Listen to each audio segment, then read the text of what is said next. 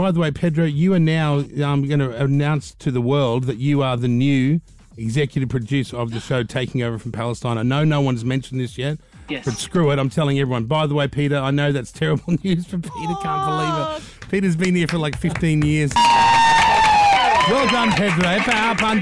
There you go. Third Thank you, world. sir. Yes, it was a diversity hire, I'm sure. But nonetheless, the little immigrants got it. Look at him. What a powerhouse. Congrats, Pedro. Thanks, That's guys. amazing. Can't wait. Yeah. And there'll be more announcements as more people climb up the ranks, walking on the death of Sonia Palestine's shoulders.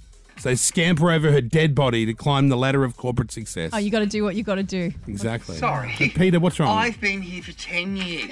Yeah. Not Yep. 15. That's right. He is sorry. I'm sorry. This is not. You're joking. Well, guess what? Pedro is now your official boss. No, Peter, you can't swear like that. Don't swear. First thing, Pedro, chastise him. Don't for swear on the air and answer the phones. They're ringing, Pete. This is can't be Wow, real. what This a wonderful can't be. job Peter's life is.